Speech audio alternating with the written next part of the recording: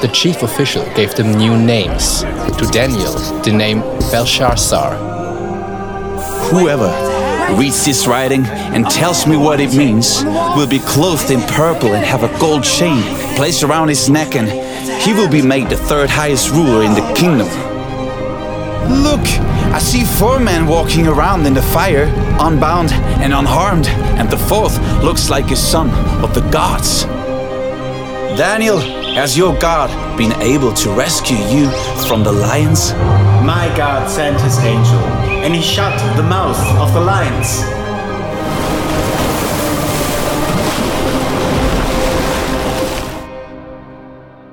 Let's continue with the message. Daniel, take a stand, and the title tonight is How Can I Get Closer to God?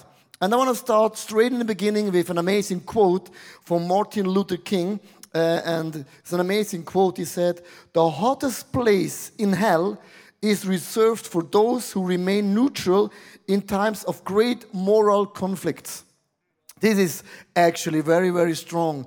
And why I'm using this quote right in the beginning, because we're facing a very, very unique situations around the globe. I'll give you a glimpse of an insight. For example, the government in Scandinavia is just thinking about setting a law that is forbidden as a parents to hug, to embrace your children. It's no joke. They're saying it's abuse of sexuality, and maybe they don't want to have the hug from your parents. And you know, when you're not getting a hug, sometimes you're saying, my father never loved me, my father never gave me an affection. Another law came out last week in Bolivia. The government said it's forbidden to preach the word of God. For example, you cannot go to your neighbor and invite your neighbors to church. If you do that, that's crime already. If you drive your neighbor to church, it's crime as well. And this is just not far away from here. And the world is crazy in an area. And that's why I believe Martin Luther King, this quote is really, really the right spot at the moment. In John chapter 17, verse 15 and 16, Jesus is saying to all the disciples, my prayer is not that you take them out of the world, but that you protect them from the evil one. They are not in the world, but even as I'm not of it. We thought that Jesus is saying, I'm not taking you out of the world. We are in the midst of those situations. And you know why? We are the salt and the light. If we're not standing up for Jesus, who will stand up for the truth, for morality, for the big thing? That's our job. Let's go into the story of Daniel, chapter number 4. Daniel and the 3 friends, they faced an amazing, tough situations. Culture were against them. They were in Babylonia. And Daniel, the king Nebuchadnezzar had a dream. And Daniel, he knew the answer of the dream. Let's go into the amazing story. It's like a story you can hear the word of God in a unique way. Here's the story.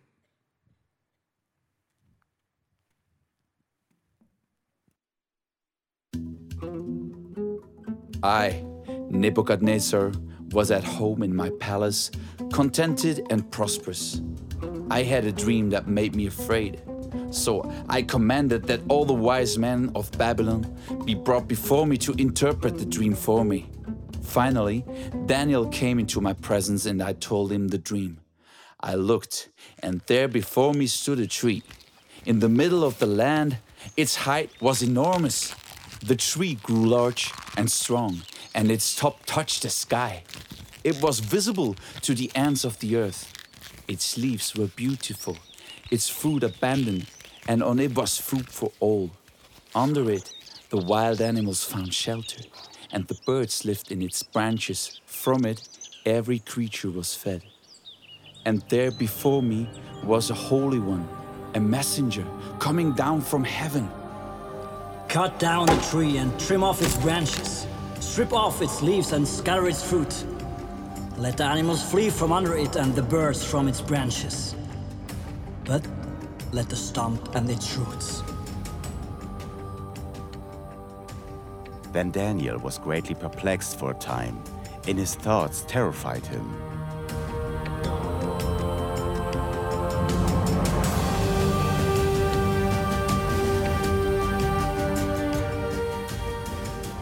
He answered, The tree you saw, which grew large and strong, with its top touching the sky, visible to the whole earth, that's you, Your Majesty. And this is the decree the Most High has issued against my lord the king. You will be driven away from people and will live with the wild animals.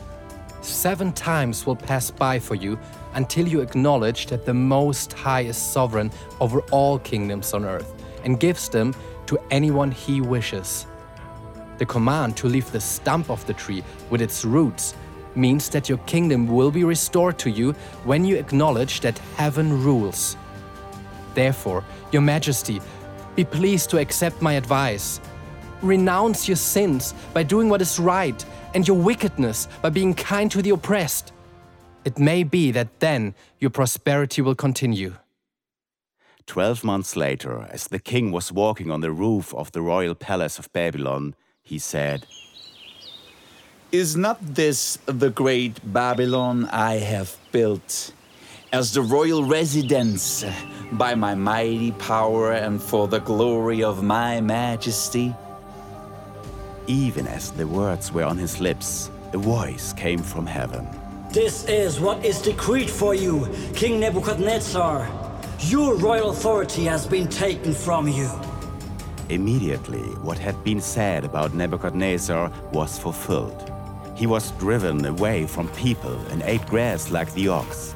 His body was drenched with the dew of heaven until his hair grew like the feathers of an eagle and his nails like the claws of a bird.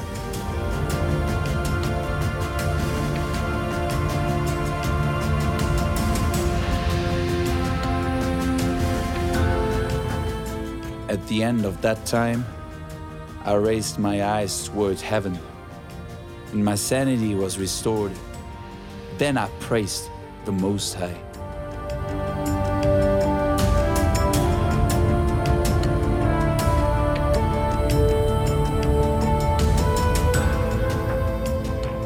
So this is chapter number 4 in the book of Daniel. You can understand Nebuchadnezzar, they conquered the world, they set up an amazing culture, and they believe there is no God. And if there is a God, we will stop God immediately. And before I go into some facts and figures, let's dig into the Bible and just study for a moment that the Babylonian spirit, the Babylonian mentality, it's in the Bible from the beginning to the end, even in the middle.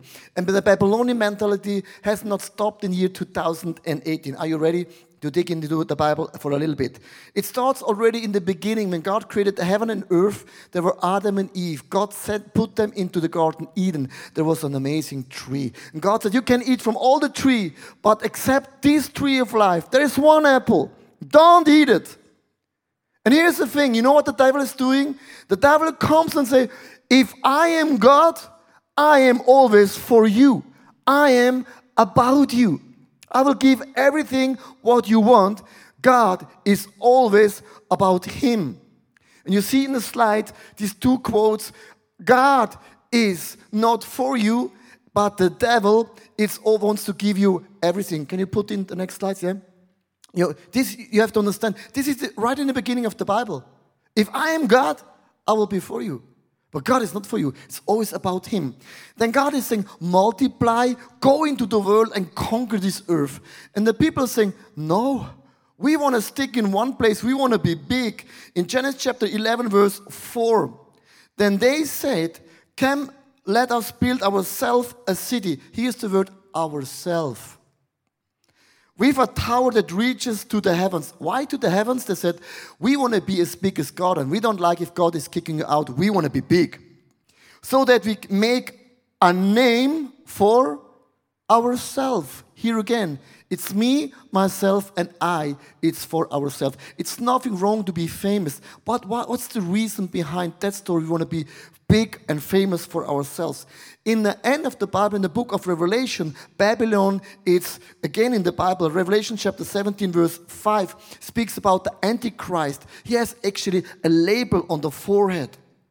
The name written on the forehead was a mystery. Babylon the Great, the mother of the prostitutes and of the abominations of the earth. Again, the spirit of Babylon will also be in the end of time. It's like a spirit, a mentality.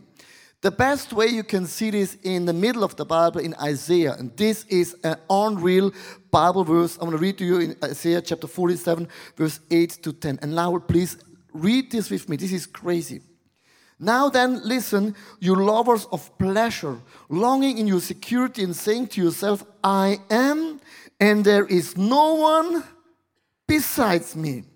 I will never be a widow or suffer the loss of children. You have trusted in your own wickedness, and you have said, no one sees me.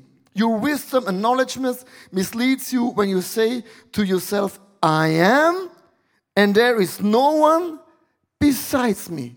You see the pattern? It's from the beginning of the Bible to the end of the Bible, even in the midst of the Bible. Babylonian is not only a place, it's a mentality, it's a spirit, it's a culture. You say, it's about me, myself, and I.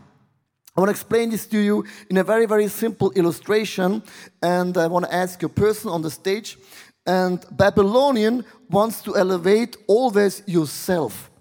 Babylonian wants to elevate always yourself. Here is the point number 1. Self-adoring.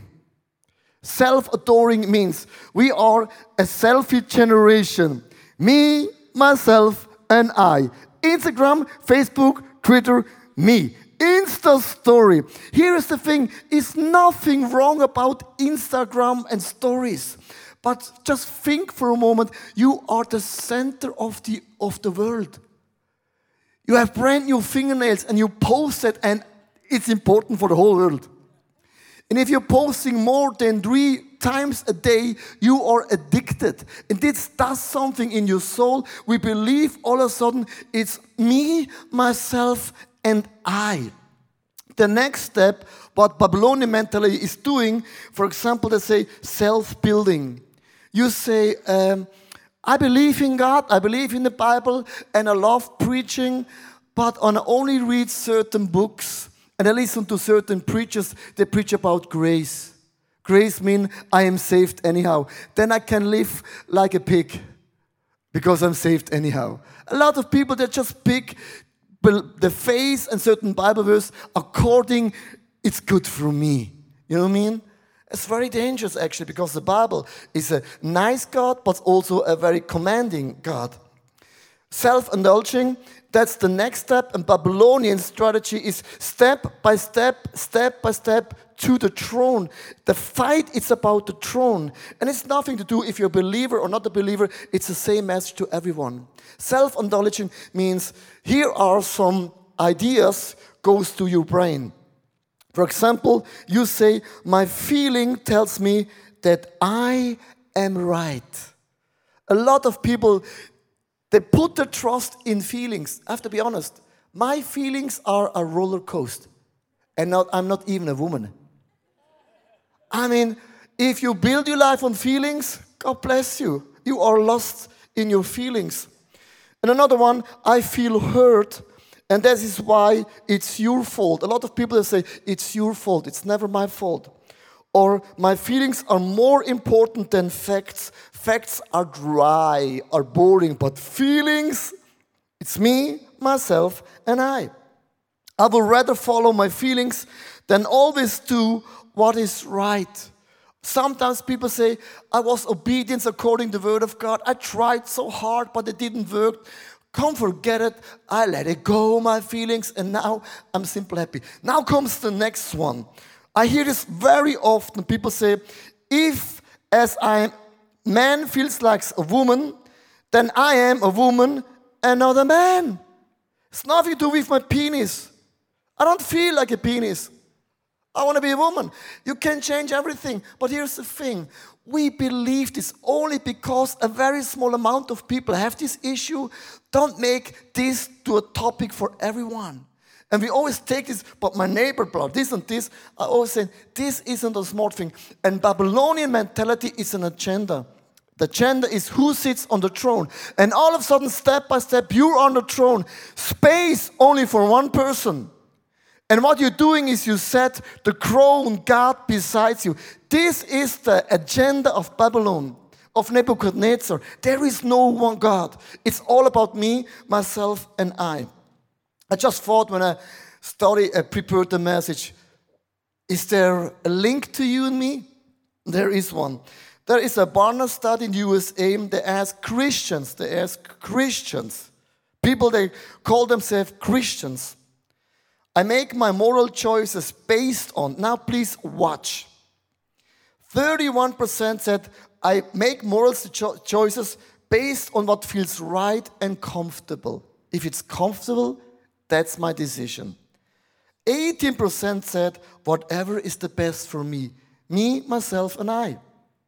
14% said, whatever caused the least conflict with other people. If I don't harm you, it's right, it's okay. And only 16% said, I make moral choices based on what the Bible says, the Word of God. I mean, if we are not believing in the Bible anymore, why should I preach out of the Bible? Makes no sense anymore.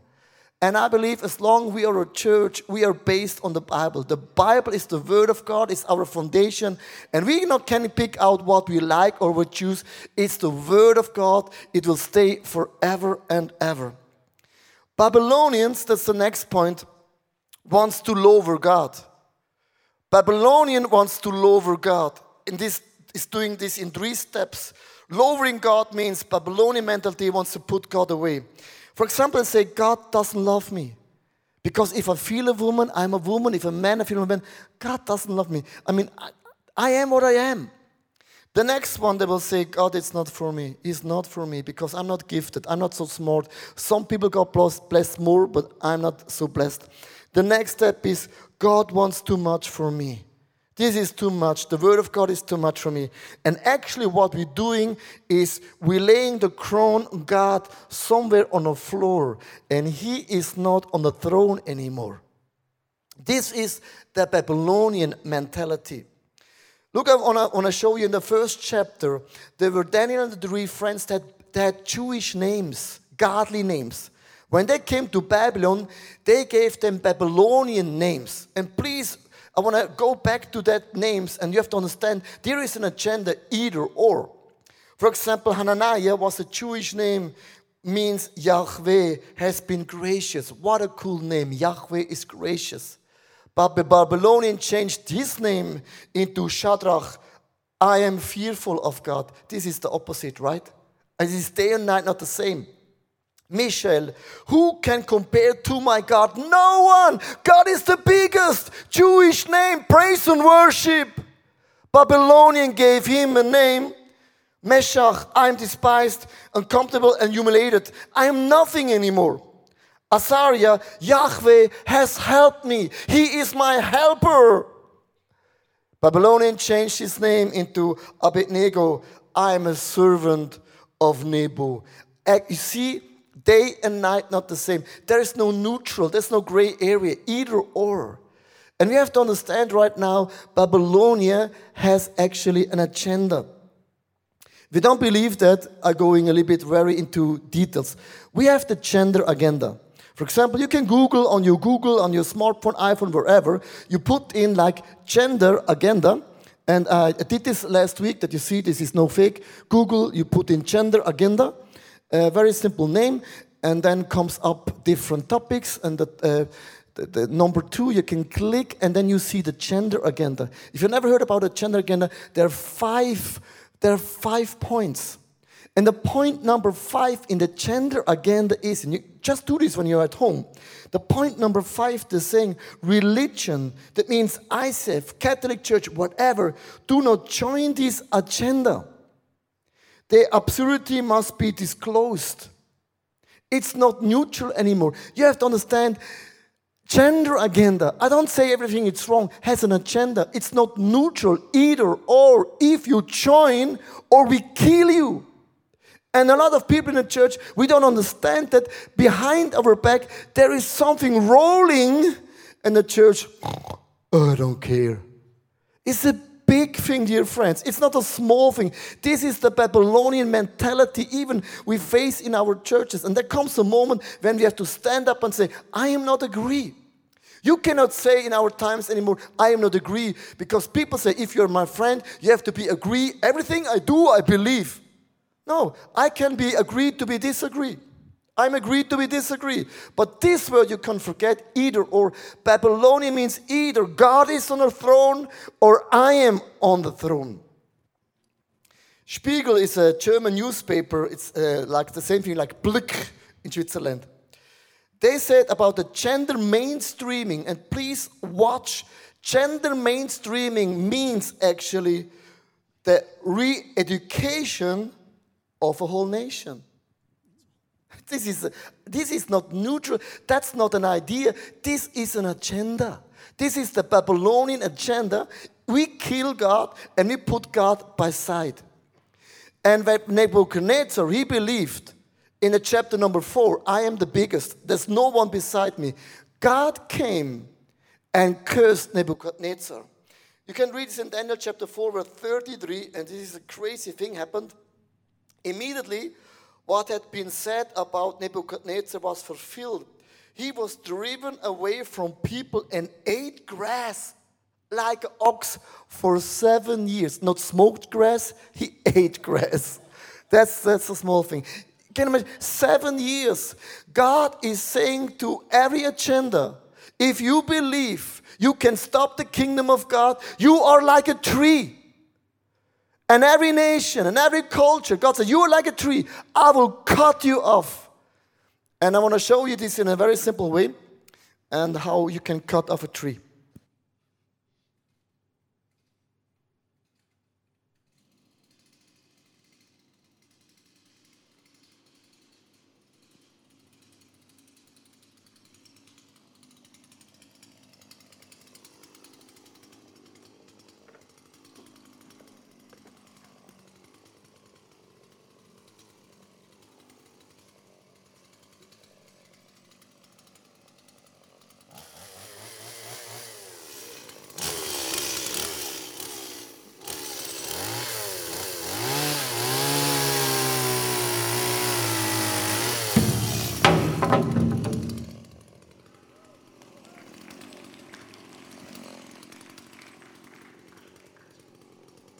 God is saying to Nebuchadnezzar, I cut you off. People always think, I will survive. No, you will not survive. This is a prophetic picture. Please watch. God could cut off the tree totally, but he always leaves a stump. And that stump means I give people, even if I curse them, if I blame them, if I judge them, I give even every person, even in the last second of your life, always grace. If you want to come back, I'm not cutting you totally. There's always my outstretched hand for you, Nebuchadnezzar. You can come back to me all the time. This is an amazing illustration. And Nebuchadnezzar turned around and he received God in the end of his life. This is a prophetic picture for many, many people right now. What can I do? 3 points. Are you ready?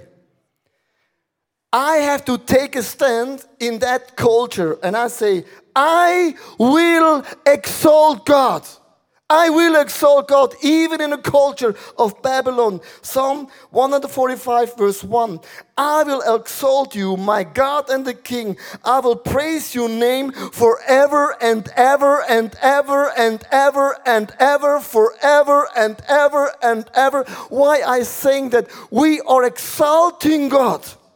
Here's the thing, when you, in some month there's a World Soccer tournament and you will see the Swiss fans. Have you ever seen fans? Fans in a stadium, let's be honest, it's weird. They are drunk, having t-shirts, they're painting their faces, even their bellies and everything. They're going, shouting, crazy. And we will say, they are real fans, right? Fans, crazy, nuts, right? If the same people, the fans on Saturday night, coming to church and see people lifting up their hands, you know what they're saying? You are a fanatic. Have you ever thought about it? In a stadium, people are fans. In the church, we are fanatics.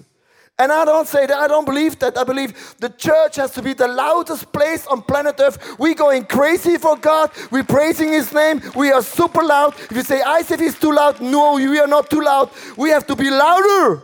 Because we have to exalt God in heaven, because He is more than a soccer team. He's more than just a ball. He is our God, and that's why I will exalt Him with everything I have. When Jesus was entering Jerusalem, not with a car, not with a horse, with a donkey. Have you ever thought, why a donkey? With a donkey. And Jesus was saying, if you are not praising me, if you are not exalting me, then the stones will sing and praise me, and you are more than a stone. Let's be a church where we bring down heaven to earth, because often people saying to me, I don't like worship.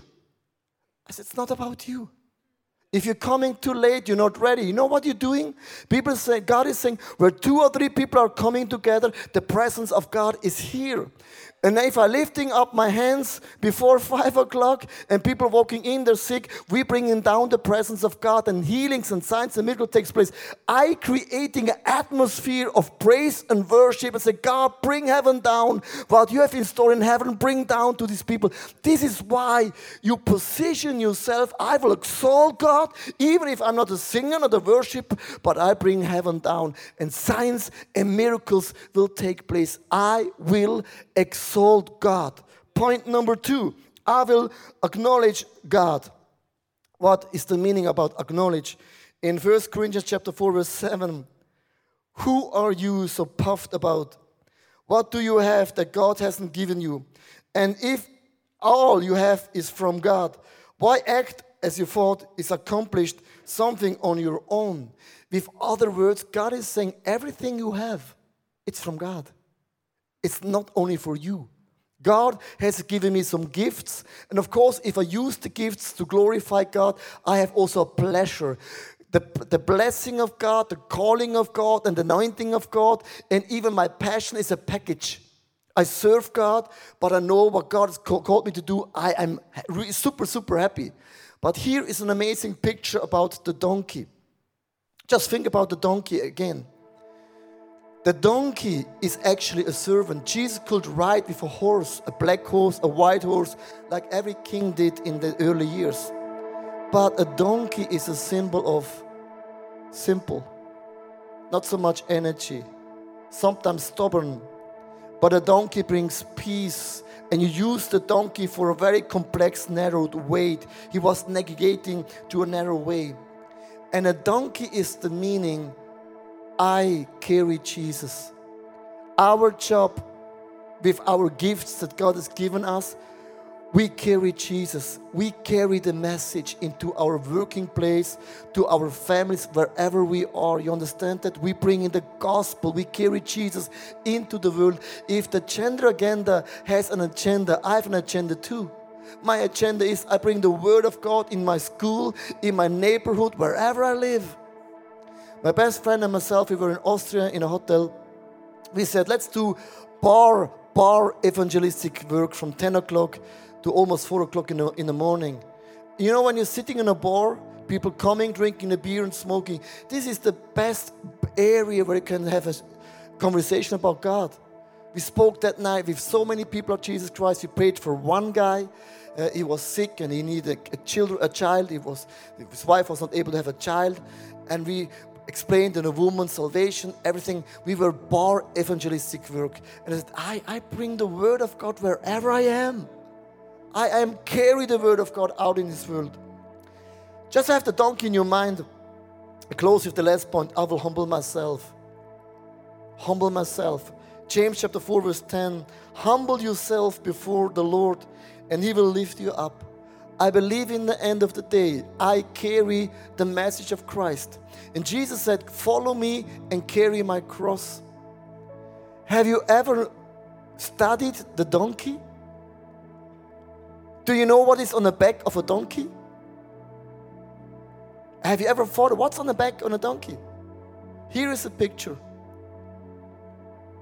On the back of the donkey, there is a cross. Jesus came into the city of Jerusalem with a donkey. But on the donkey's back was a cross already. Humble yourself means I carry the cross and I bring the word of God into the marketplace, to the streets, wherever I live. In closing, it's for me very important. Humble down means, here I am, God. If you are kneeling for God, you cannot fall. People that are kneeling in front of God, you cannot fall. I cannot fall. Kneeling means, God, I exalting you. God, the gift you've given me, I will use for you. And I carry the cross in a season where Babylonian mentality is saying there is no God. We're building cities, a tower for ourselves. But my job is to say, God, you are not on the floor. God, my job is in every generation, every school to say, no, I'm not on the throne. God is on the throne. And let's put back God on the throne. And let's trust that the Bible is the foundation. Nations are coming and going. It's true. But God is forever.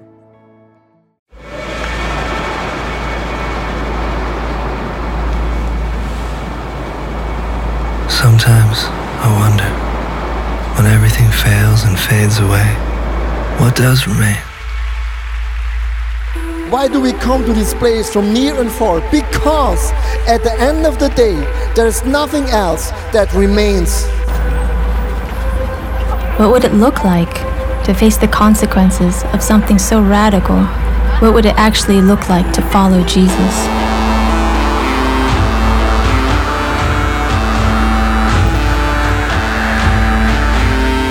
Friendships may fail, heroes may fail, eventually riches turn worthless. He stirs a thirst for truth, compassion, and love. Nothing that this earth could ever quench. What is it that we can truly build our lives and hope on? There is one thing and one thing only when it's all said and done. He alone is our solid rock, our center, and our foundation.